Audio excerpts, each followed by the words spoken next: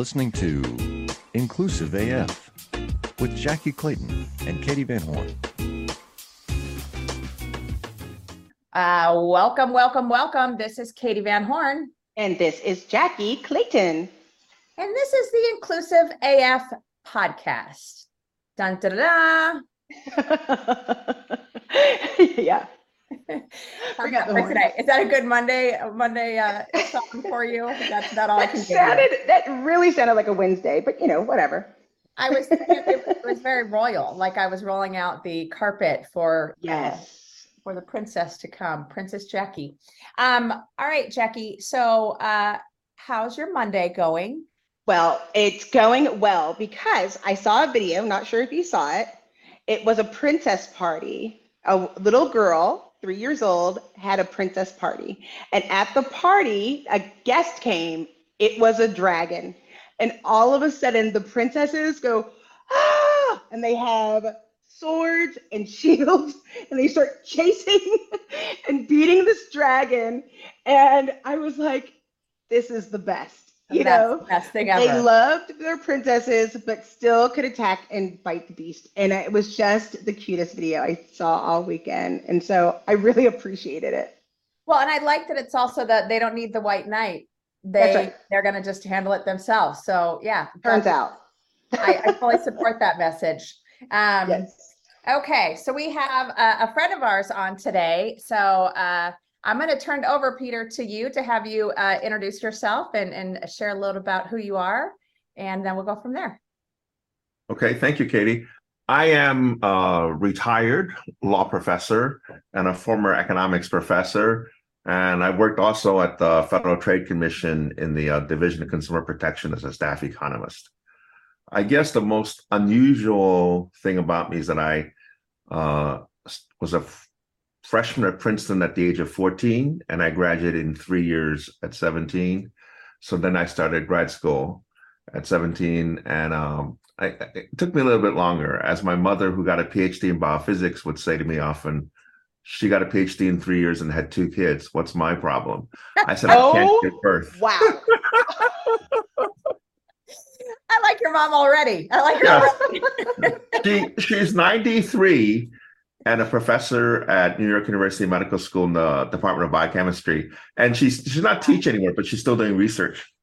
And she says, I think I'll retire at 95. And I haven't told her I retired yet completely. So she's going to call me a slacker. She is. That's awesome. I love it.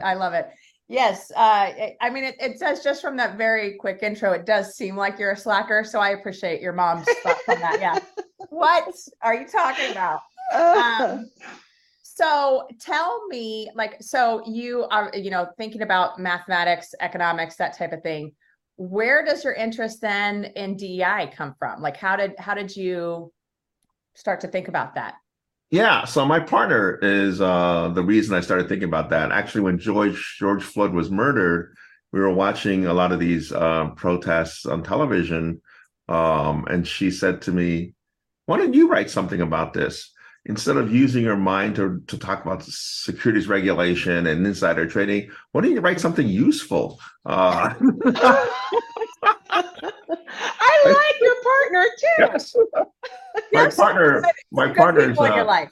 Yeah, she's a Hispanic OBGYN who said to me once, your mother would like me better if I was a Chinese neurosurgeon or heart surgeon who played the piano and the violin, right? I said, yes, but why do you want to date my mother? That is funny. Right. That's a great question. Awesome. So I thought about it a lot, and I said to her, well, other people have worked on this question of discrimination, prejudice, stereotyping. And I said there are a lot of efforts to have people be more inclusive and to encourage diversity and equity. Although she said, yeah, I know what you're talking about, because she goes like, at her job at Temple, she said, they make us watch these videos. And I said, yes, they make us watch similar videos at Colorado. And I said, I'm not sure anyone who's a seething raging racist is going to be convinced by these. And I think most people who watch these go, yeah, this makes sense. I think, we should have a diversity of opinions because people have different backgrounds, different mindsets. So a team of people who are different are more likely to solve problems than a team of people who are identical. And I said, economists have also thought about, I said, lawyers have thought about this in terms of hate crimes, whether that will discourage racism. I said, it's unclear because sometimes someone might want the honor, quote unquote, of committing a hate crime, right? Because they might brag about it. So I said, it's not good. The direction of causality is correct. And I said, the other thing is, it's not always obvious whether something was a hate crime. So when the person in Atlanta killed the hairdressers, right? Some people thought, I think the sheriff said he had a bad day. But some people thought it was a hate crime. In fact, it was reported that way in Korea. But in the US, it was not, the focus was not that most of the victims were Asian. It just was like, it was a coincidence that happened. And I said, economists have also looked at this issue, although in a way that's kind of interesting because there are different models of discrimination. Like one due to Gary Becker, who's a Nobel Prize winner, is that firms discriminate not because firms have discriminatory intent, but their customers have prejudice. So they want to satisfy their customers' preferences or their employees' preferences. And they're not willing to do something until someone else does. So like the first Black person in baseball or football was a big thing, but once that happened, the floodgates opened. And I said, the other sort of dominant model of prejudice is due to lack of information.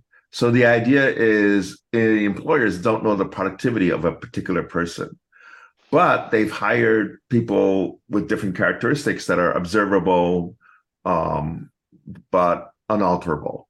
So the idea is if I hire a lot of orange people and they turn out to be very productive, but purple people tend to argue, then I might develop some beliefs about orange versus purple people. Now, the problem with this is if I think that people who are teal are not productive, I may never hire them or offer a very low wage for them. So therefore, I will get no disconfirming evidence. My beliefs will just stay wrong forever because there's nothing to test them. And this often leads to like occupational segregation.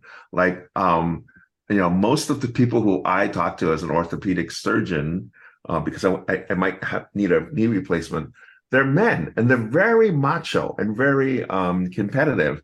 And I asked someone who was a hand doctor why this is. She goes, it was a field that very few women went into until Title IX and women's sports happened. But before that, it was just a male field. And she goes, also, hip replacements and knee replacements were not as common as they are now and as quick to do. So I said, I have a prejudice, which is I would like women doctors, women dentists, because I think they're more careful and more, they take more care, they're more empathetic than my experience with male doctors and dentists. And I said, it's interesting because any given individual has different attributes. You can think of them as a point in a high dimensional space. Like I'm American-born Chinese, I weigh a certain weight, so forth. And I said, any race or ethnicity has a distribution of people, right? And for every Mother Teresa, there's a Hitler. For every Gandhi, there's a Stalin.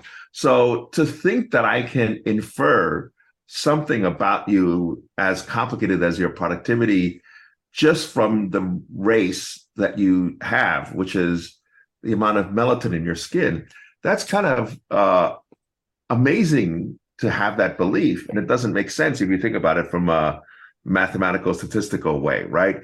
And it also sort of insults or devalues people because it doesn't treat people as individuals.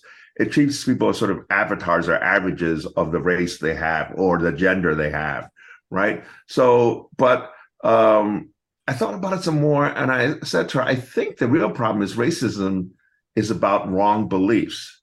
So someone who's a purple person might think orange people are not good at math. So I'm not going to hire an orange person to do math. that belief can be wrong, but it's never going to be corrected because they never hire someone.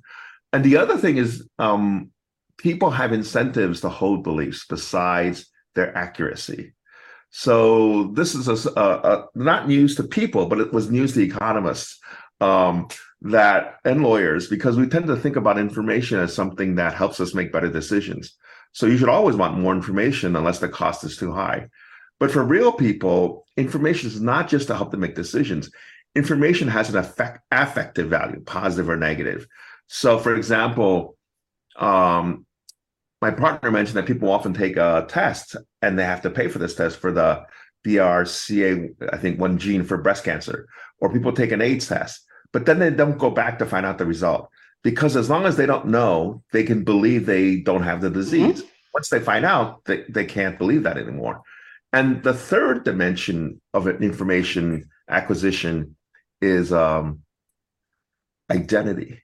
So if the information threatens who you think you are, or if the information contradicts the beliefs of your spouse or friends or coworkers, you may not want to see that information, because then you'll be ostracized. So it's interesting how people put different weights on these three things: decision-making, how much it helps your decision-making information, then the positive or negative emotion of your information, and then the identity aspect of information. And if you put a huge weight on identity and affect, it might trump the information to realize that race, ethnicity, gender are not really helpful in figuring out someone's productivity. You have to know that person as an individual. So I ended up writing a couple of articles about that. And then I thought about it, and someone said, yeah, but who reads law review articles? Just law students and law professors. Why don't you write a book for a more general audience that someone in the airport can pick up and read? I said, okay, is that my target audience? People running between flights, they're delayed. So, yeah. So I thought about it, and I thought about the title, Disrupting Racism, because I thought, we may not be able to cure or end racism. I remember Kamala Harris said, racism is a virus, which is true, but I don't know how you can inoculate someone from racism. Although I think most kids are not racist. They'll play with anyone who will play with them. They have to learn to be racist. And who do they learn that from? From their parents or from other adults. And so really, we want to help people unlearn this false belief. And that's what my book is about. You might be surprised to know that not all serial killers are straight cisgender white men, and the victims of true crime are not a monolith either. She's Wendy and I'm Beth, and together we host Fruit Loops Serial Killers of Color, a true crime podcast. Together we take deep dives into the true crime stories about marginalized and minoritized perps and victims that often go untold. We also provide the context and nuance that these stories deserve. At Fruit Loops, we're serving up true crime with a side of history, society, culture, and some fun. Listen to Fruit Loops Serial Killers of Color on Spotify, Google Play, Apple Podcasts, or wherever you get your podcasts.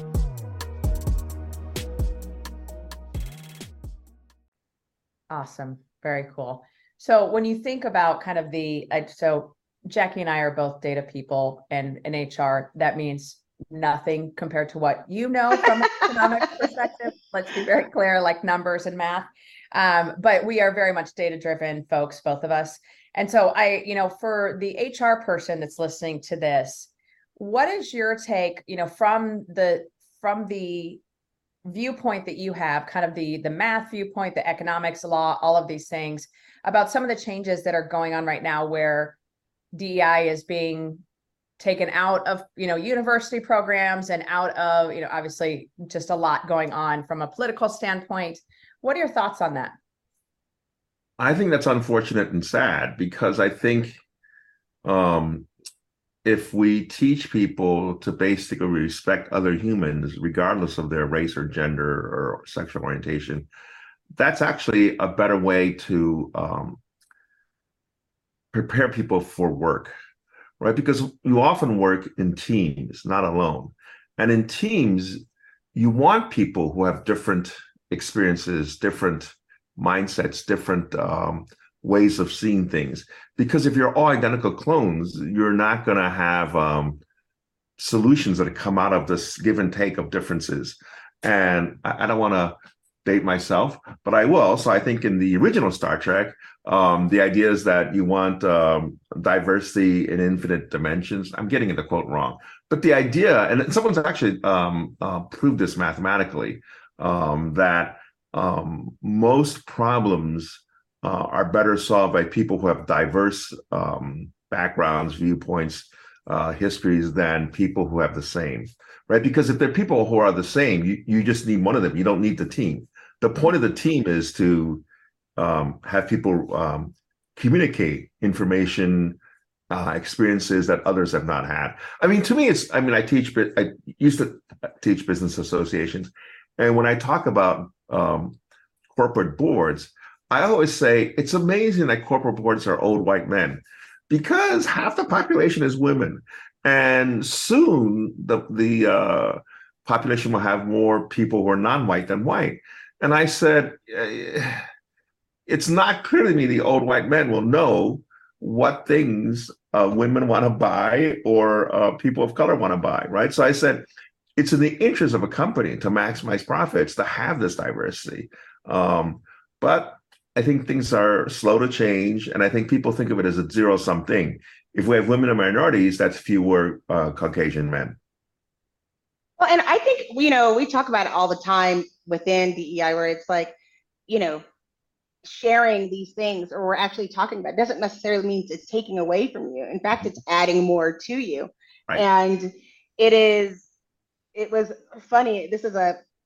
I will get there. I'll talk around the circle and you'll understand, and we'll get there. So I am a Newcastle United fan in the Premier League in football / soccer, as we call it in the United States. So last week, I was in Las Vegas with my sister. I'm Black. She's Black.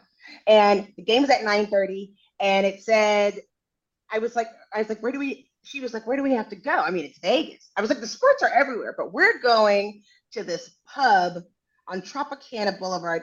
It's the Crown and something. It's a British pub, open 24 hours. And I'm going to eat bangers mash, and I'm going to have a Newcastle at 9:30 in the morning. She said, okay. So we go in, right? And everyone's staring at us because there's these two absolutely gorgeous Black women standing in front of the bar, and they're like, and I have the Newcastle jersey on. So they're like, what is happening, right? So we sit in our little corner, and by the end of it, I had already taught my sister all the chants and all the things. By the end of it, we're hugging each other. We're best friends. Call me when you go back to Vegas. We sat for another hour. And then this past week, we were watching them play, and they put our picture on the TV. Wow. And she was like, that's so weird. I was like, yeah, but it just shows, we can extend and expand if given the opportunity. Once you have the opportunity to say, oh, you like soccer? I like soccer. Right. You like beer? I like beer. We can look at some of those things, and it's interesting how people perceive that was very different than the look we got when we walked into the place. And giving yourself to these opportunities, I think, is what's hard. It's getting over the fear. Yes. And trying to, have some kind of plan in mind, but the understanding you might not know everything. Right. Like you think you know. Right. So you have to have some humility. And again, I'm going to quote Yoda: fear leads to hate, hate leads to anger, anger leads to, I forget what, but something like tragedy or bad things happening. Right. So part of the thing is that people may fear other races or groups because they didn't interact with them. Then it's very easy for politicians to play in that fear and say, those people are responsible for your having economic misfortune. I think that's what Hitler did with the Jews. And then so it's easy, if you find someone else as a scapegoat, it's not my fault, right? What was the, I think in Roger Rabbit, I forget the woman's character, but she's not bad. She's just drawn that way. Jessica Rabbit. Jessica Rabbit. Yes, thank you, thank you. Yesterday, my partner told me this. She went to Siena College to visit our nephew, and she said he originally was Saturday, but he said, I have something to do Saturday. Can we make it Sunday? She goes, sure. And if you want to bring a friend, that's fine. So he bought 5 friends, 5 tall, white, friends of his, some from class, some from the dorm, just friends. and she's Hispanic, and our nephew is her sister's son. Her sister married someone who's black, so he's an Afro hair. And they went to a Chinese restaurant, and the waitress looked at our hair and said, "Wow, that's so unusual. Can I touch your hair?" And my partner said, "Okay, we know you like his hair. Like if some man said to you, 'I want to touch your hair,' you would be probably freaked out. So let's move on from the hair thing to ordering sushi now." And I said, I said, I saw a video, a half an hour program, I think, of Stanford women's volleyball team, and they played in China. And in China, they were like, these are tall, white, blonde women. They were like everywhere. It was like a big deal. And then she went on her way driving back, she went into a Wawa.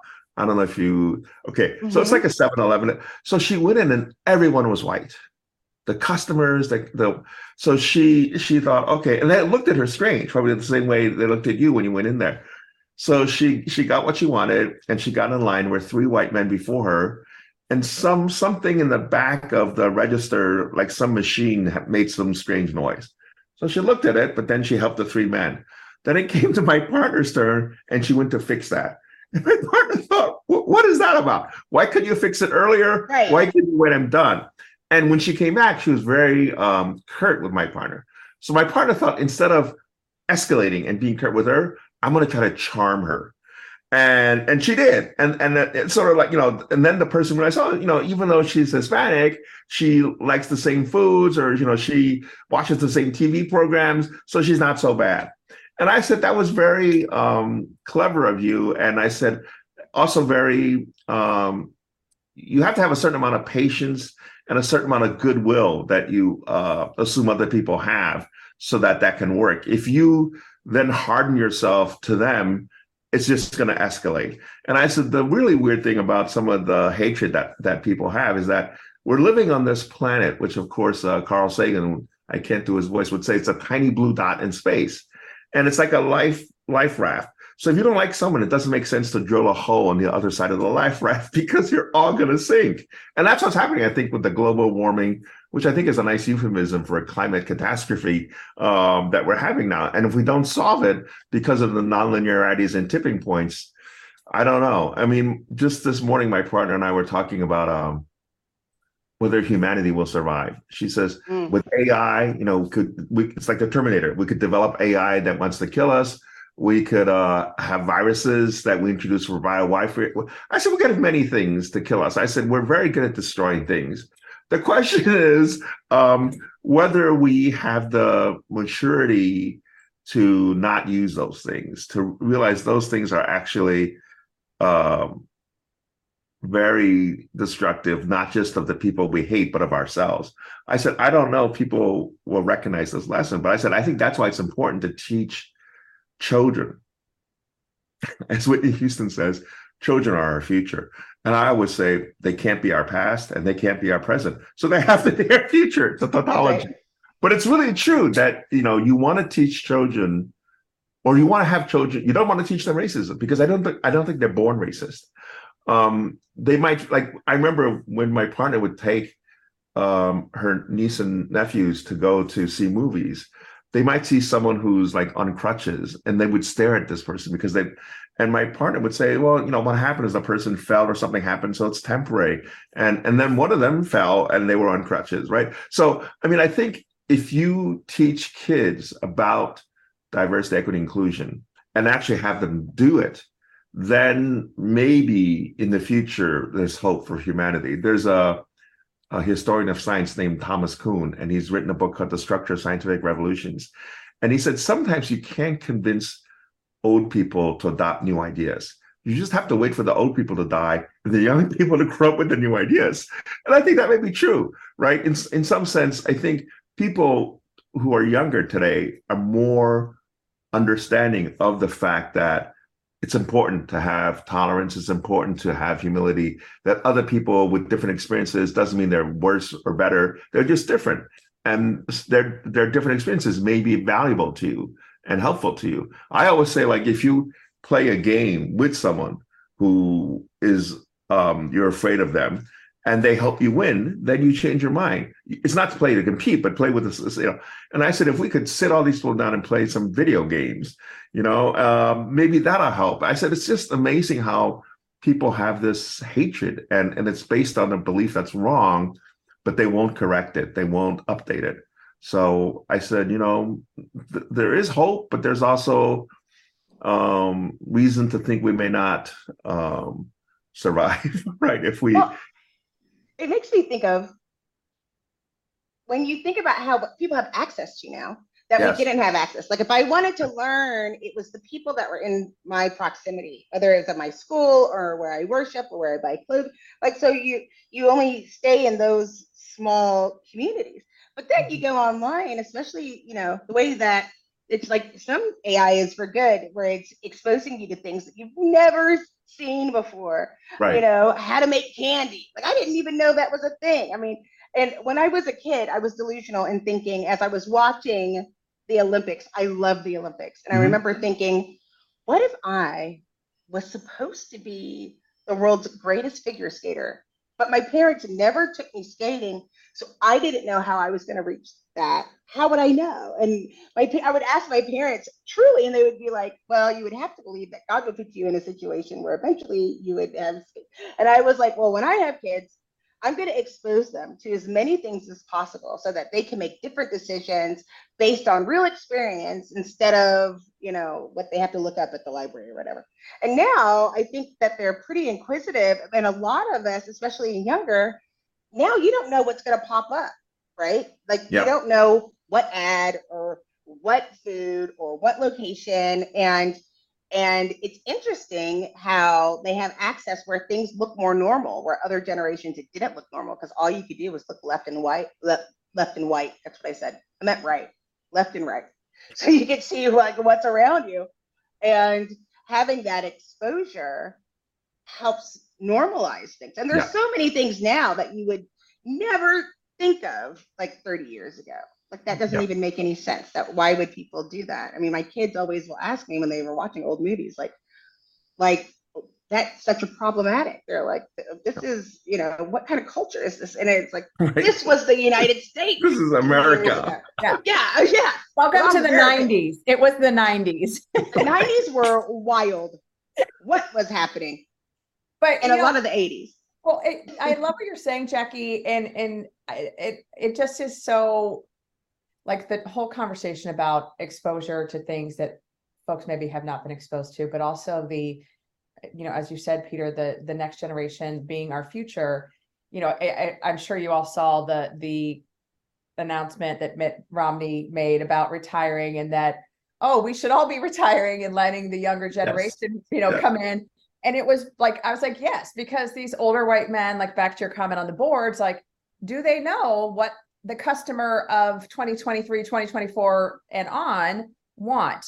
Do they understand like some of the nuances? I always love when like Zuckerberg or, any type of technical person is, on the Senate floor being questioned about whatever, and they're asking these questions and you're like, oh, Nelly, like you don't. You're in trouble. No, yeah, you don't. Yeah.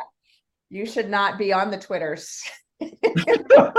Well, I'll tell you a funny story. I went to a Federal Reserve, one of the local banks. They each specialize in different things. So the Philadelphia one, because it's close to Delaware, I think, does credit cards and consumer credit. And so I was sitting next to the only Black person in the room. And I said to him, like during a break, so where do you teach? He goes, I'm in the Library of Congress. I said, what are you doing here? He goes, there's a bunch of us in the Library of Congress who go learn stuff. He goes, I was trained as an economist, so that if any congressman or senator wants, they can call us to teach them about something.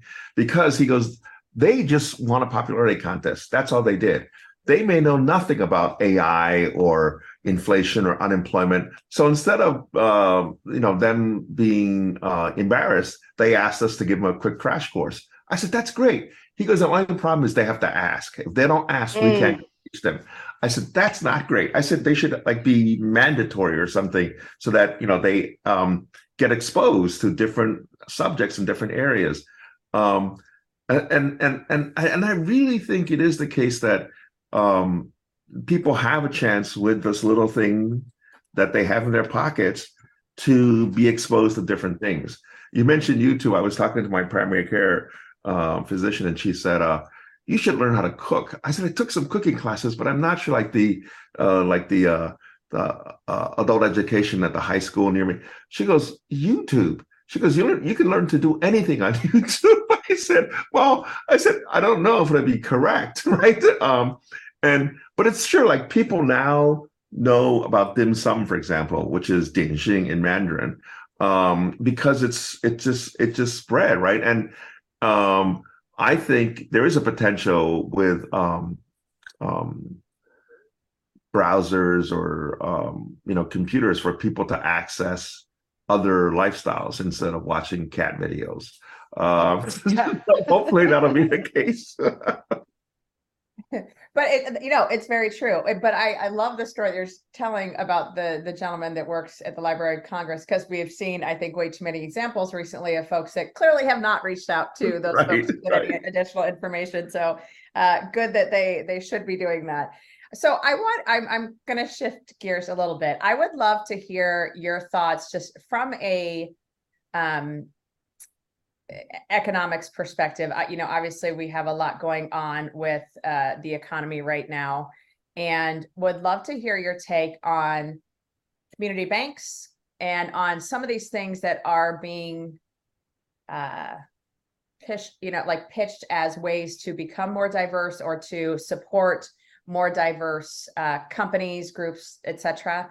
What are your thoughts on some of these different diversity, I won't call them initiatives, but kind of the community driven ideas?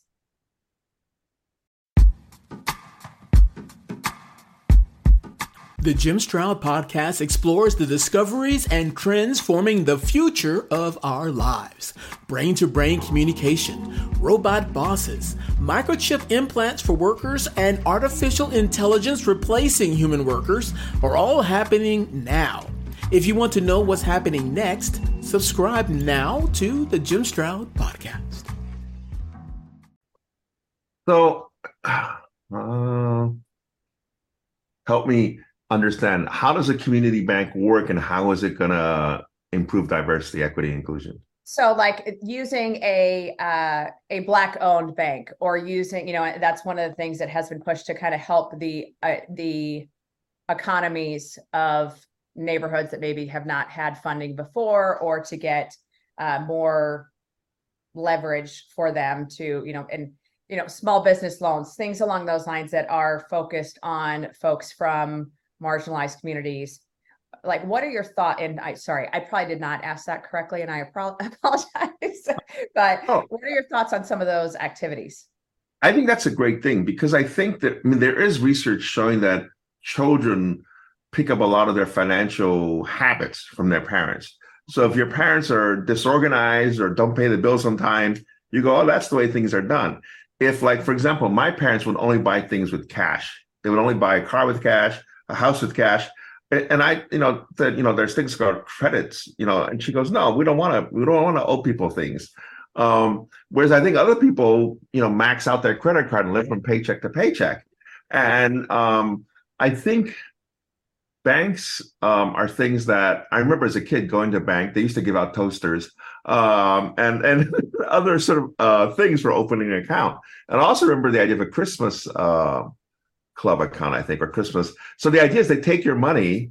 There's very little interest, but they basically keep it away from you until Christmas. So it's a mechanism or device to impose self-control on you when you don't have self-control yourself. And I think having banks cater to particular demographic. I think there's one bank in New York City, it's all women.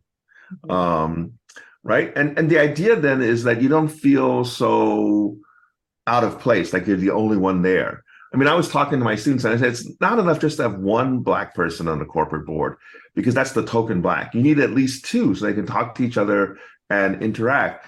And I think banking is something that really is important. Access to credit, and also access to the stock market. So there are studies in countries where people don't trust other people. They don't really invest in stocks. And most people do not get rich by putting money in a savings account.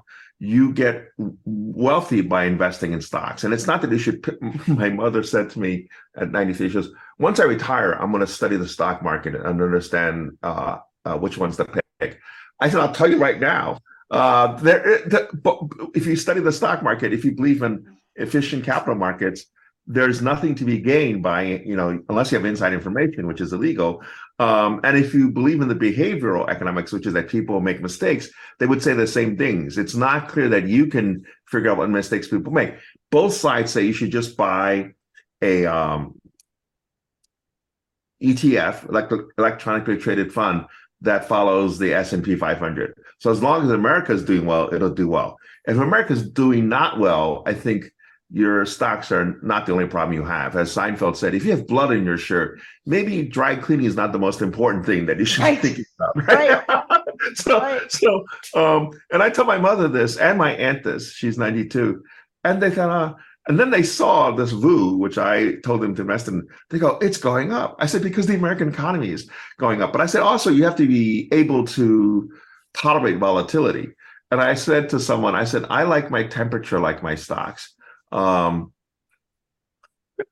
mean, low variance. So the idea is, right? But I think a lot of people are inexperienced with these things. Like, they don't understand, if you want to make money, you have to take risk, right? So a lot of things that economists take for granted, I think it's really important to teach people, speaking of YouTube, personal finance. I have a former student, Terry O'Dean, who's made up who's created these videos, about how his parents didn't get credit cards until the 60s. And they, like my parents, bought everything, without credit. And how, I don't know if it's still the case, that when you go to the bookstore, they would have a bag, and in the bag there are all these credit card offers. And I think the danger with that is younger people may not understand, these are not gifts. I have to pay this money back. And if it's at a high interest rate, the cup of coffee at Starbucks, which is $4, will end up being $25. Or if I get an overdraft charge, for something, then it's, So I think there's a lot of ways, as Elizabeth Warren says, that there are these tricks and traps that banks do. So it's important to have people be familiar with banks, but also realize, like, someone joked, a credit score is not really a great thing because it's a debt score. And one economist, Michael Spence, who shared the Nobel Prize with two other economists about information economics, he said one way to develop credit is to borrow money from a bank at, say, 12% and put the money back in the bank at 5%. So you lose 7%.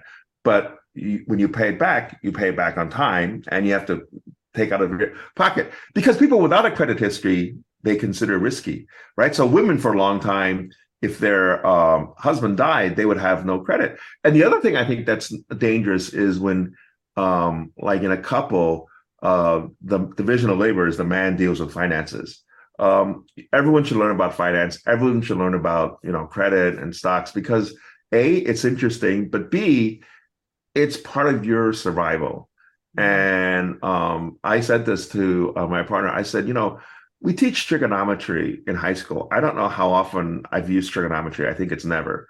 But I think if we teach how to make vegan dim sum, that would actually be helpful to me now. I don't eat nutritiously. Yeah. So I feel like that's so important. I was watching, I don't know if either one of you watched Succession, that was on HBO Cinemax, but it makes me think about equity so much, because here you have a company, a family, and it's loosely based on the Murdoch family, right? And there's a scene where their cousin, his name is Greg, goes, now that you have all this money, what are you going to do? And he says to his coworker person, have you ever been to California Pizza Kitchen? And the guy was like, no, I haven't. He was like, oh, it's the best. And he was like, no, it's not. He was like, you haven't been there. He was like, no. And I'm not going to California Pizza Kitchen, and you shouldn't either. And it made you think, like, there's all these lines of stuff that is passed on generationally. If you come from a family of wealth, they know what fine dining is. This other person didn't. So to him, all he could think about was California Pizza Kitchen. And so you get to this point where we are now, where it's like, yes, we want to be inclusive. We have to we want to have these inclusive environments, we want more people in leadership positions, you still have to remember whether they went to college or not, the majority, it's segmented in what they actually learn as far as the real world. I mean, this year, I had a hysterectomy. I didn't know anything about it. And it's like all women are going to go through this decision at some point. There's no place for any of us to go. And if you weren't in a family that was sharing, you know absolutely nothing. And that's where equity comes in. Like, if you're the head of this organization, there's also rules that people don't talk about that you weren't privy to if you weren't invited into the room. And so many people talk about seats at the table, but you really want to get in the room and mingle and network for a really long time to make sure that you didn't pick up the wrong chair, because you could be stuck in the wrong chair for a really long time. Yeah. No, I think that's absolutely crucial. It's not just inclusion, but it's sort of knowledge of the social norms or of the sort of hidden things that may not be on YouTube, but may be on YouTube also. So my niece Anna, who's just turned 12, she said to me, "Uncle Peter, free food is good." I said, "Not always." And then she went with her dad to a French restaurant. She goes, "Oh, it was very fancy. And I think I like French food now." I said, "Because of the fanciness?" Right. And so I think you're right. I mean, people who are wealthy, they just pick up these things and take them for granted. My partner said this, that, she went to Hunter College High School, and she said all of her classmates were wealthy. And when she went to their apartments, she was just amazed at how they lived. And I said, I went to Horace Mann, which is a prep school in Riverdale, at least from 7th to 9th grade. And it was the same way. I said, intergenerational transfer of wealth happens. Intergenerational transfer of trauma also happens. But I said, we really need to sort of figure out ways to provide equitable access to educational opportunities. And, most lawyers predicted the affirmative action decisions by the Supreme Court. And I said, we can't use race-based affirmative action, but we could still use other kinds like socioeconomics, adversity. But I said, the real thing I think about this is during COVID, we used Zoom. Even though Zoom can be finicky, it worked. And some students actually emailed me and said, "Professor, I'm glad that we have Zoom because I can chat with you without the whole class hearing this and thinking I'm clueless." And also, I think, and some people have written about this, white men tend to just blurt out whatever's in their minds because that's okay. Women and minorities tend to think, well, I don't want to say something stupid. I don't want to say something that's not thoughtful. So they take longer to think about something. And also, you could put them in those what are they called? The rooms, breakout rooms, right? So they could, talk amongst themselves. And yet, when a year later, when COVID had not ended, it's still not over, but I think people are tired of it. They like my partner, she's an OB/GYN. She went to her doctor, and she goes, everyone there was not wearing a mask except her. And the receptionist seemed annoyed that she was wearing a mask. You're showing us how good you are and how we're not. And I said, it's interesting how there's so many things that are useful to learn, and they may not be learned because they're not obvious. But I said, Zoom really showed us we can reach a lot more people. There was a professor at Berkeley who wrote this op-ed in the New York Times saying we should clone Stanford. Why do we have a Stanford in Italy? Why not have a Stanford in Houston, Stanford in Dallas, Stanford in New Orleans, Stanford in Miami, right? Because Stanford says they want to educate and democratize education. Well, if you have a 2% acceptance rate, that's really not quite the way you do it. No. And I said, Harvard, these schools that are very selective, if the reason they're selective is just to be valuable, quote unquote, or to be statusy, that's not a good reason. And in some sense, I also say calculus at Harvard is the same as calculus at a community college. I mean, calculus is calculus, wherever you learn it. But if you have classmates who have different backgrounds than you learn something from them, right? And but it is weird that the justification for diversity in the jurisprudence for affirmative action was that basically we want our white kids to be exposed to the Black kids experience. That's a very strange justification for affirmative action. But I really think, we could clone schools. We could have Zoom so that everyone who's qualified to go to Stanford or Harvard can go. But I don't know that'll happen because that'll take away the elite status or selectivity. But I said a lot of stuff, like Jackie was saying, you can learn on the web. Like I was saying to my niece Anagan, I said, there's a lot of stuff you can learn from for free, like about data. She really likes playing video games. I said, instead of just playing them, why don't you learn how to be a video game designer or make video games? I said, I think everyone at Stanford used to take Econ 101. But this year, I think the most popular class was how to design your own app, because everyone wants to do that and be, and speaking of popularity, I think at Harvard, the class was Ec 10, most popular, just principles of economics. But then it became positive psychology, which I think shows that a lot of people there were not happy and they didn't know how to be happy. One of my nieces, another one, said to me, Uncle Peter, can you play with me? I said, I have to finish writing this. She goes, what are you writing? I said, I'm writing an article on happiness. And she goes, on happiness? I said, yeah. She goes, shouldn't everyone study happiness? I said, they should, but it doesn't happen. And I said, we think money or status will make us happy, but that doesn't. Or if it does, it's very short term. I said, relationships, having meaning and purpose in your life, these are the things that make you truly happy. And I said, a lot of people don't seem to, their life, the way they run their lives doesn't seem to reflect that.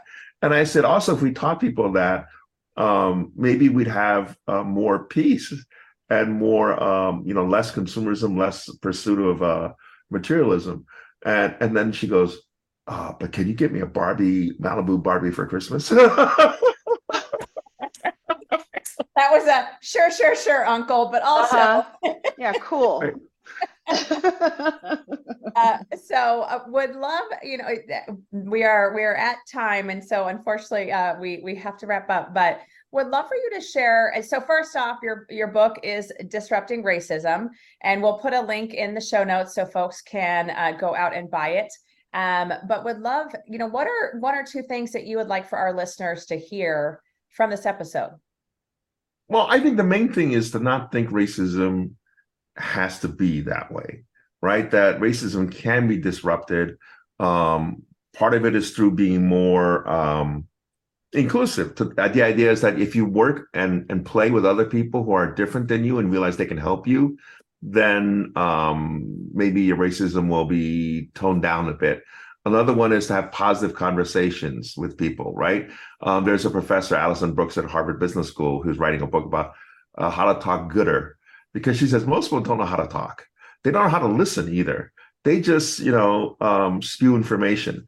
But that's not always the purpose of conversation. Sometimes the purpose of conversation is just to be empathetic. And my partner says this to me too, which I think is a common male-female thing. She goes, I'm telling you this problem, not because I want you to solve it. I said, then why are you telling me this problem? She goes, so that you can empathize with me.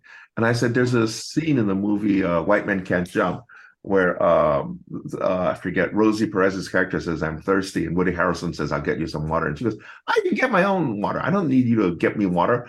I want you to say, I too have known thirst. Yeah.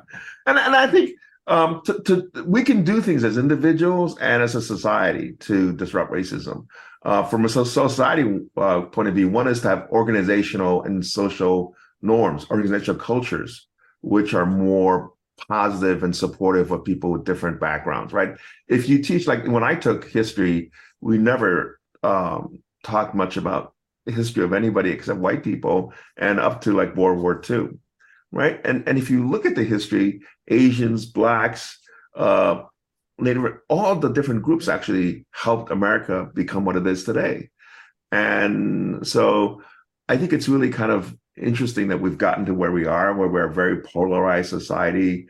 And it's just not a great way to run a democracy. And I think, as Barack Obama said, the American dream has not been fulfilled. It's an experiment that we haven't, quite lived up to the promise. And I think it's important to say to our young people, you can make this a better country. And one way to do it is to sort of be inclusive, be humble, be empathetic, and be mindful. So I'll just end with one last story. My cousin, he was acting up. So my partner said, David, you need to get a timeout. He goes, no, I know what I need. I learned this in school. I need to go hesitate. We said, what? It was meditate. But he captured the idea of meditation, which is to stop, to hesitate, to stop and think, is this what I want to do? Right? Does this make sense for me and for society and for that other person? I'll stop there. Awesome. Thank you. Jackie, what you got? Just stay curious. Yes. You've had worn a lot of different hats and kind of crept into a lot of different places just to be curious and bring that information. And once you learn something new, share it with as many people as you can. Yeah. I said this at a conference recently that if someone said, what do you want people to take away? I said, if you can know something at the end of the day that you didn't know at the beginning of the day, that's a great day. Yeah. And I said, there's nothing wrong with admitting you don't know something. You want to learn something because then you benefit from this. And I said, saying you know everything is A, impossible. B, it's sort of arrogant, right? You want to be humble and you want to be curious and you want to think of learning as a lifelong process. It doesn't end. It doesn't have to end. Yeah. Absolutely. I'm going to say two things. The Library of Congress thing that they actually have folks that can provide information to our political leaders. That's a good bit of information for all of us to be aware of. That's something that we can tell them to go do. Yes. But I think the other piece for me is also just that whole idea of, from the money perspective and the psychology around money and how we think about it. And, you made the point of, you're not going to make money by putting your money in a savings account. You're going to make money by looking at the S&P 500. You're going to, look at some of these other things. But folks aren't taught that. And so it is also the go use YouTube, whether it's to make dim sum or it's to learn more about how to actually get stocks and whatnot and kind of get your portfolio put together. So thank you so much for joining us. We truly appreciate it. And we will have this out for folks soon. So thank you so much for joining us. This is Katie Van Horn. And this is Jackie Clayton. Bye. Bye. Bye-bye. Do you love news about LinkedIn, Indeed, Google, and just about every other recruitment tech company out there? Hell yeah. I'm Chad. I'm Cheese. We're the Chad and Cheese Podcast. All the latest recruiting news and insights are on our show. Dripping in snark and attitude. Subscribe today wherever you listen to your podcasts. We out.